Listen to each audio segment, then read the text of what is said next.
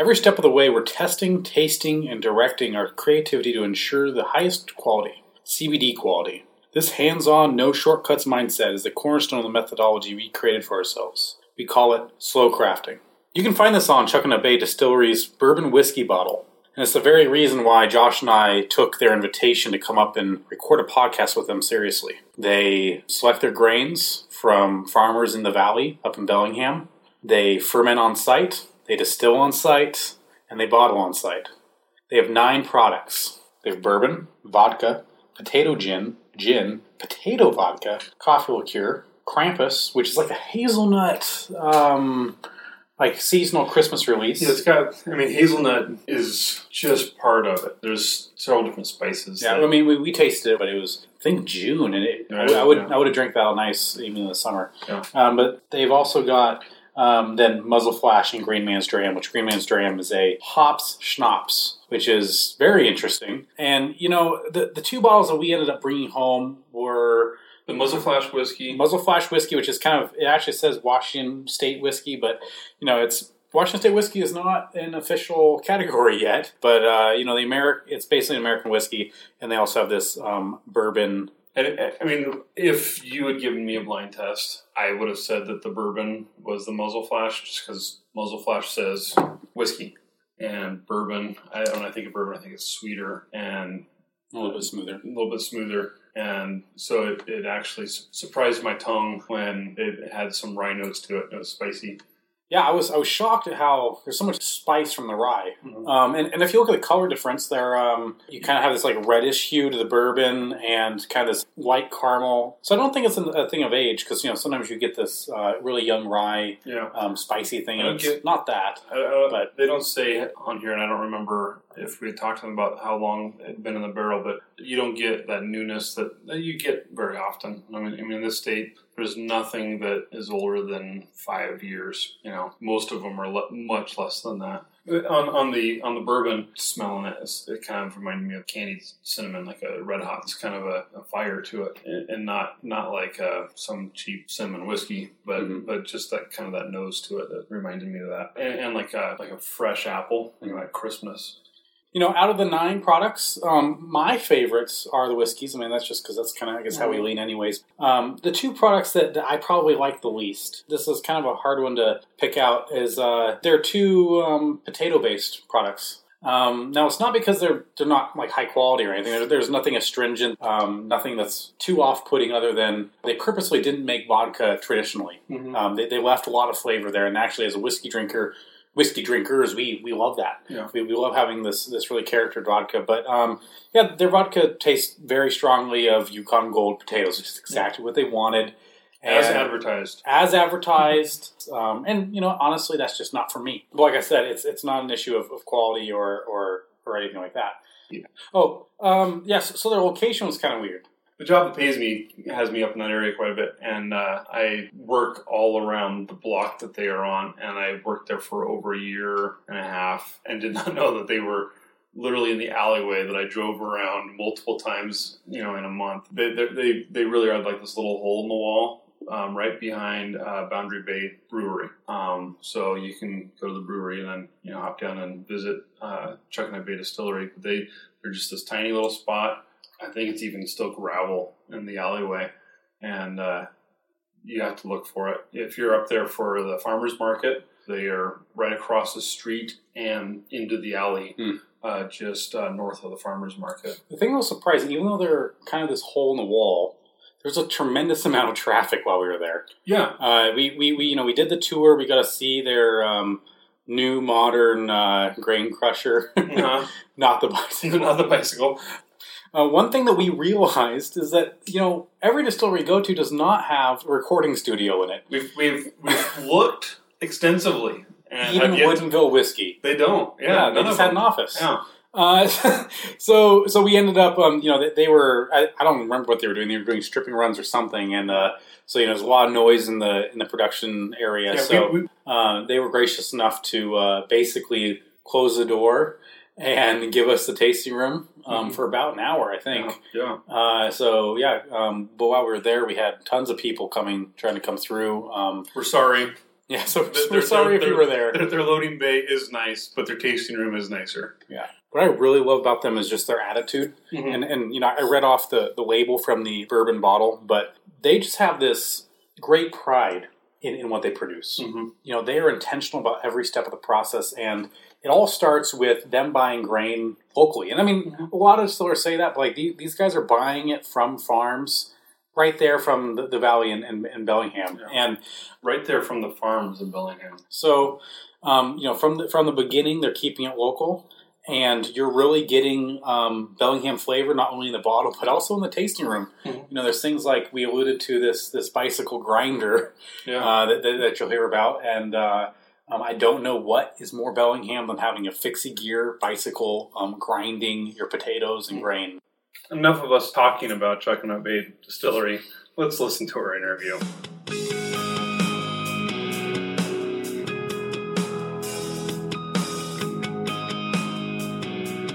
So Matt and I have been friends for a long time, and kind of would get together, at the Black Cat here in Bellingham, kind of skiing projects of this ilk. Matt has always made, he's very good with his hands, can build anything, and has made hard cider, brewed beer, may or may not have distilled, depending on still water. Who you asking? I'm speaking with. But we really wanted to do this. Came up with this idea and kind of took the plunge in 2011. Formed the company. Then the long journey began. So are you guys from Bellingham originally? We both went to school up here, and Matt, you never went home. I never left. Yeah. I returned to the Seattle area, and then with the goal of coming back, and came back in 2003. So since was there anything about he said you tinker and you distill things potentially. Is there anything about your past that necessarily made this, were you in marketing? Were you in I don't even know what would necessarily help, but is there anything that actually helped from your degrees or? Well, no, not my degrees. Got a degree in philosophy with a whole lot of credits. I was in the wine industry for a number of years. Okay. And so, I don't know, for me, it kind of informs a lot of what I do. I think that it's kind of interesting anytime you're eating or drinking anything, how often there's a certain percentage of the population that they don't think much about it at all. Like whatever they're imbibing, ingesting, it's like, sustenance, it's salty, it's sweet. Mm-hmm. But you can develop the skills of tasting. And then hopefully that informs what you do, and that enables you to create something that's rich in character and good. So I think that more than any of my education, school, history and philosophy they don't tell me too much about this whole thing. How was that with Bellingham working with the city? And awesome. I think it's always a lot of work when you're talking new industry and it doesn't fit into this checkbox that's readily identifiable and know how it works. So for us, we ended up being treated like a refinery. So we had those sorts of rules imposed upon us, and as far as, so the big thing was fire, right? And you can get into some trouble if you don't know what you're doing and set up systems that aren't safe. You could cause some issues for sure. So we got this space in 2011, and then I think it took 6 months or so for the federal stuff. A little bit more than that for the state stuff. It wasn't until 2013 that all the city stuff kind of came along and allowed us to set up which is kind of interesting, because in order to get by the federal stuff or the state stuff, you gotta say, here's my layout, here's how it's all gonna be. But so just getting a hold of the federal government is hard. Getting them, but once they act on something, they're just like, there you go. Yeah, I think they know the protocol, whereas in Bellingham we were the second, I guess technically within city limits. So it was a really new animal for them, and trying to figure out how to classify us was a learning process for them and for us, and as a result it took a little longer. So we always nerd out about the label designs. Who does it? Where did the logo come from? There were a number of folks that we've worked with that have kind of helped to inform a lot of our labels. So we work with some local artists, Kelly Kelly had a friend, associate, that ended up like doing a lot of the initial mock-up. Like, so we just kind of get together and spitball a bunch of ideas, and then I'm sure as those ideas were put to page, it'd be stick figure-esque, and then she'd come back with something that was just like, whoa, did we really give you that idea? Because that's great. Making us look good. Yeah.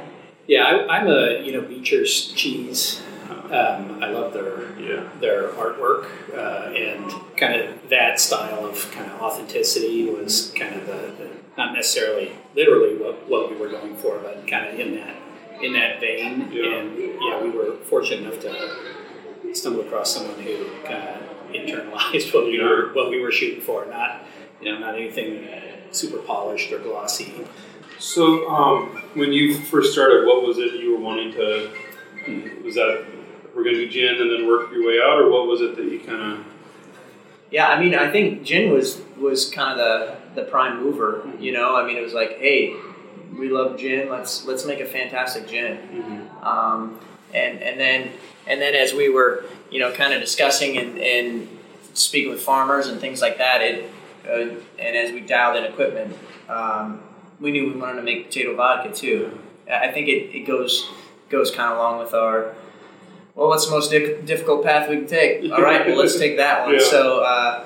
So that was potatoes. That was our white whale. Yeah. And we captured that white whale. But it was quite a task doing, I'll tell you that. So just as far as establishing systems to deal with that, the whole potatoes and whole fresh potatoes, and so that was our first product, and then gin was immediately thereafter. But making gin was, I don't know, to me every time I think about it, it's just like we want to make gin. So you said that you had to figure out a way to integrate the potatoes in your process. Can you talk about that a little bit? We have this fixed gear bicycle hanging in the middle of your tasting room. You told us earlier that had something to do with it. Yeah. So that little yellow bicycle. Well, I guess first off, it's based off of one of my favorite frame geometries, which is a Gary Fisher Excalibur. It was Reynolds 853 tubing, one of my favorite frames. I broke it years ago, but yeah. So a friend and myself welded that thing together, and well, he did the welding. I kind of watched him drink a cider, I think, and. So on that bike, we crushed up the first 13,000 pounds of potatoes. So the big thing is you got lots of starches there and lots of solid matter and liquid, and so you just need to get those starches as available as possible for enzymes to change those starches to fermentable sugars. So that's the function that performed. Big fans of bikes. Yeah. So Definitely big fans of grinders now. As a result. Right. Like motorized things now. Yes, we do. Yeah, we can't say we've actually ran into any other distiller that used a bicycle to crush up products. So you guys have a distributor. Where are you available? Like as far as specific retailers, I mean, so a number of different chains, Totals, Whole Foods, Higgins. No, Higgins has been great for us, very supportive. What sets you apart from the Bacardi brand? I guess first and foremost, I would like them just to try it side by side, I mean, lots of those folks are using continuous distillation. Like, I mean, I know small batch and stuff is thrown around like crazy, right? To the point where it's like, well, small batch. Small, admittedly. What's small mean? Subjective. Nothing. But batch is very meaningful. It means that there's a beginning, middle, and end to a distillation. And I think that if you've got people who are capable distillers and can make good cuts, like a continuous distillation will never be able to meet what you can do in that process. So if you're constantly, you just have a column that's vapor constantly going and you keep throwing your wash or your beer or whatever you want to call it on top of that, and then expecting your machine to parse it out in a meaningful way with good cuts, I mean, good luck. I think we can do better. And so I guess I would encourage them just to try it. After going through your lineup, I cannot argue with that at all. Thanks a lot. I mean, that's fantastic.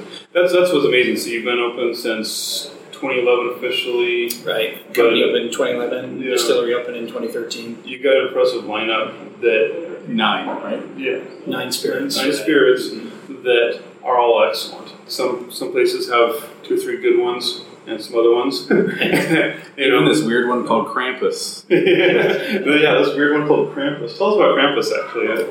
We really wanted to do a seasonal. Like, it's like, hey, wouldn't it be fun to do a seasonal? Just suggest winter. You know, I mean, what inspires the desire to have a high alcohol spirit mixtures, drink, better than cold weather and and the fear of having to go meet with family for extended periods of time, right? So it's like, we need to do this, and so not for our sakes, but our own in the world. Right. Increase the aggregate good. That's what we tell ourselves each and every morning. So it kind of started from that sort of a foundation, then just kind of kicking it around, and then Tony, our assistant distiller and just do everything guy, was very adamant that we're like, we gotta use Krampus. Krampus is awesome. And I'm like, Krampus? I mean, I'm not sure. Like, I get it, the punisher of naughty children, and I kind of like his resolve in, like, taking naughty children away as opposed to just delivering a lump of coal.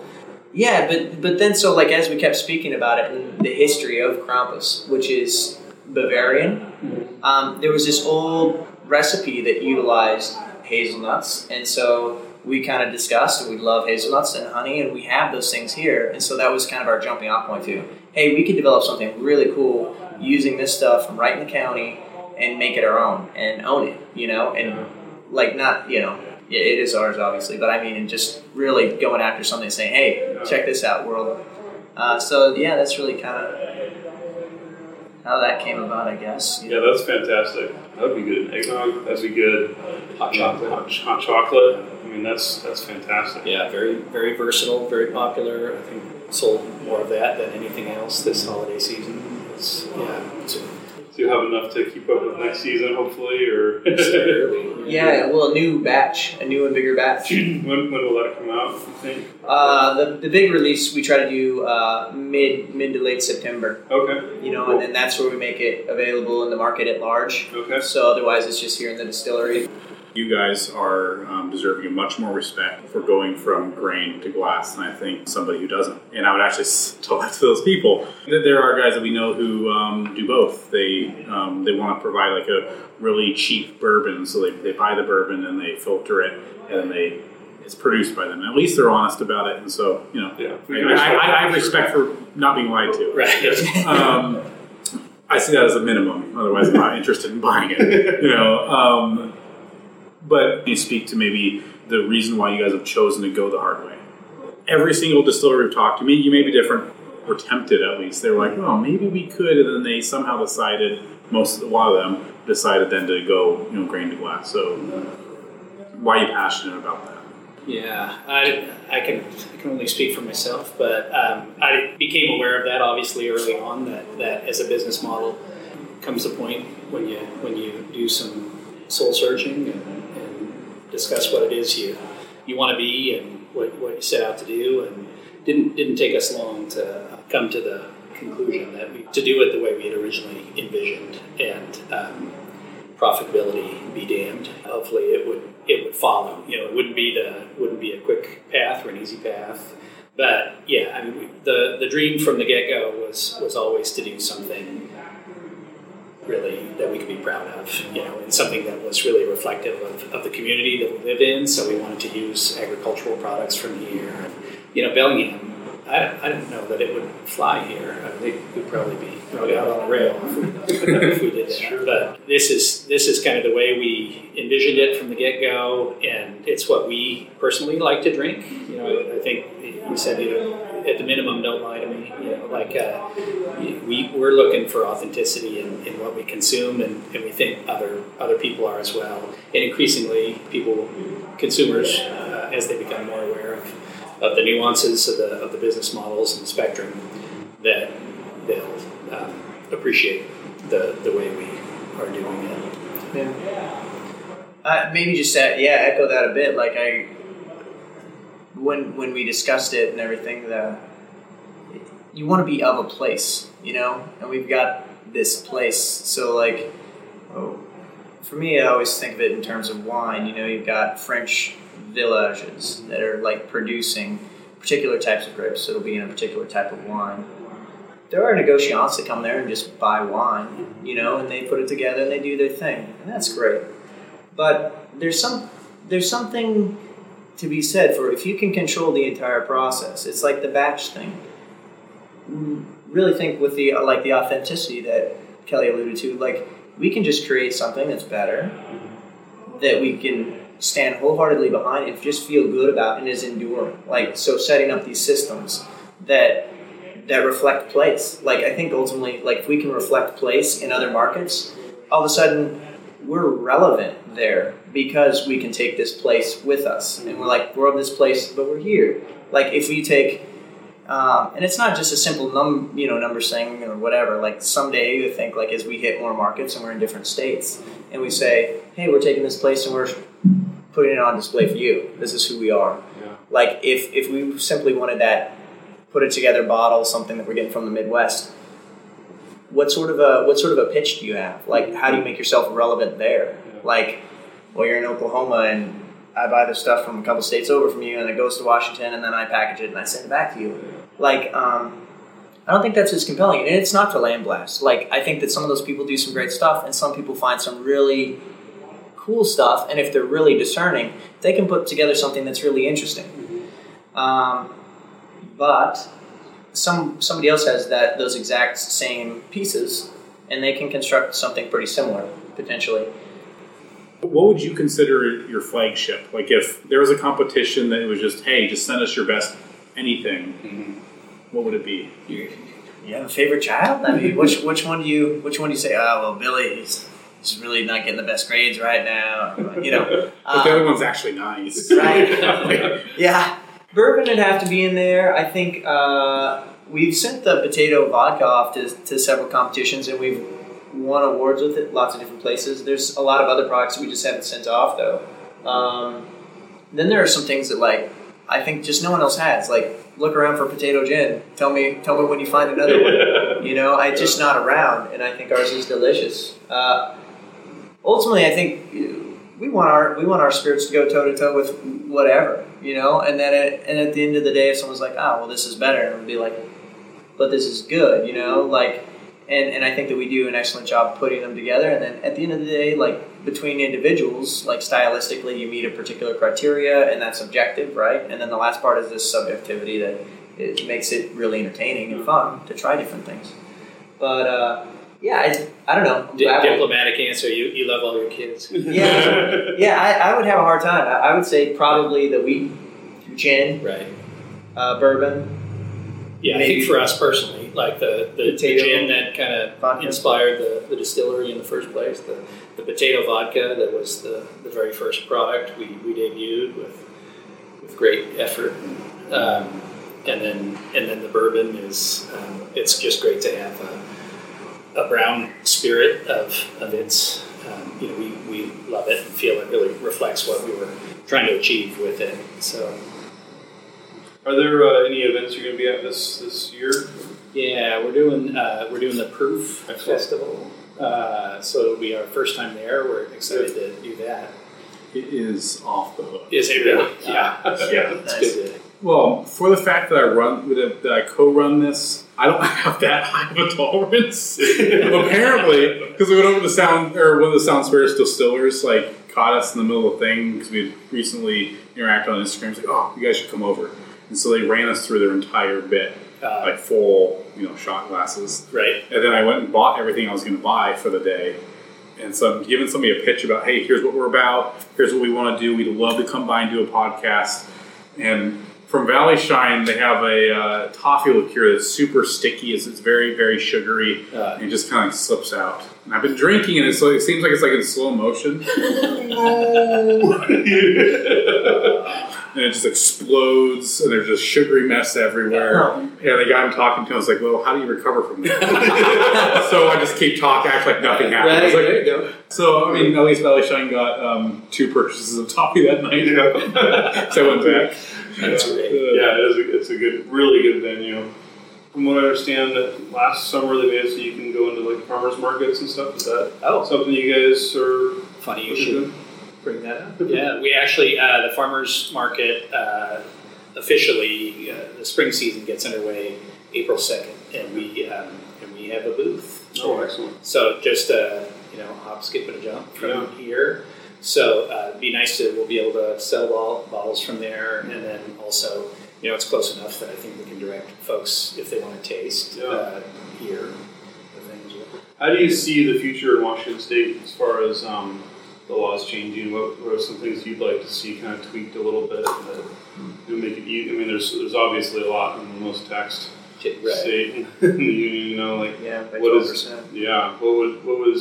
What is it you see as being possible? What's like some pie in the sky idea? It's probably the biggest, huh? Like a reduction in the tax burden. Yeah, and the alcohol tax and the liter tax. I mean, just a little bit of easing there would be really nice. Yeah. It's interesting because initially they were supposed to have this dial back sort of feature, but now it's like, right, everything that you suggest needs to be revenue neutral because all this stuff it goes to fund it's education funding. Which, hey, and if you say you don't want to fund education, like how bad, what kind of a person are you, right? Yeah. Yes, we want our children to have computers and stuff like that, of course. But at the same time, it's just really interesting because it seems like most schools are underfunded. Mm-hmm. So they want to generate revenue, but in trying to generate revenue, it's like if we were in a boxing match or something like that, you could go for the knockdown punch, right? Or else maybe just some little jabs. So if instead you dial back that tax, people would then consume more, so you're generating as much or more revenue than you would otherwise. Yeah. Instead, they're driving Washingtonians right out of the market, and people are going to Oregon, they're going to Idaho. And so it's just kind of classic in terms of Washington State regulatory stuff, right? It's like they can't see the whole picture for anything, It's I don't know. It's great for Idaho and Oregon, though. I know that their revenues along border cities are at reported all-time highs. So imagine. You need to start distributing just to the borders in the meantime. Right. Yeah, there you go.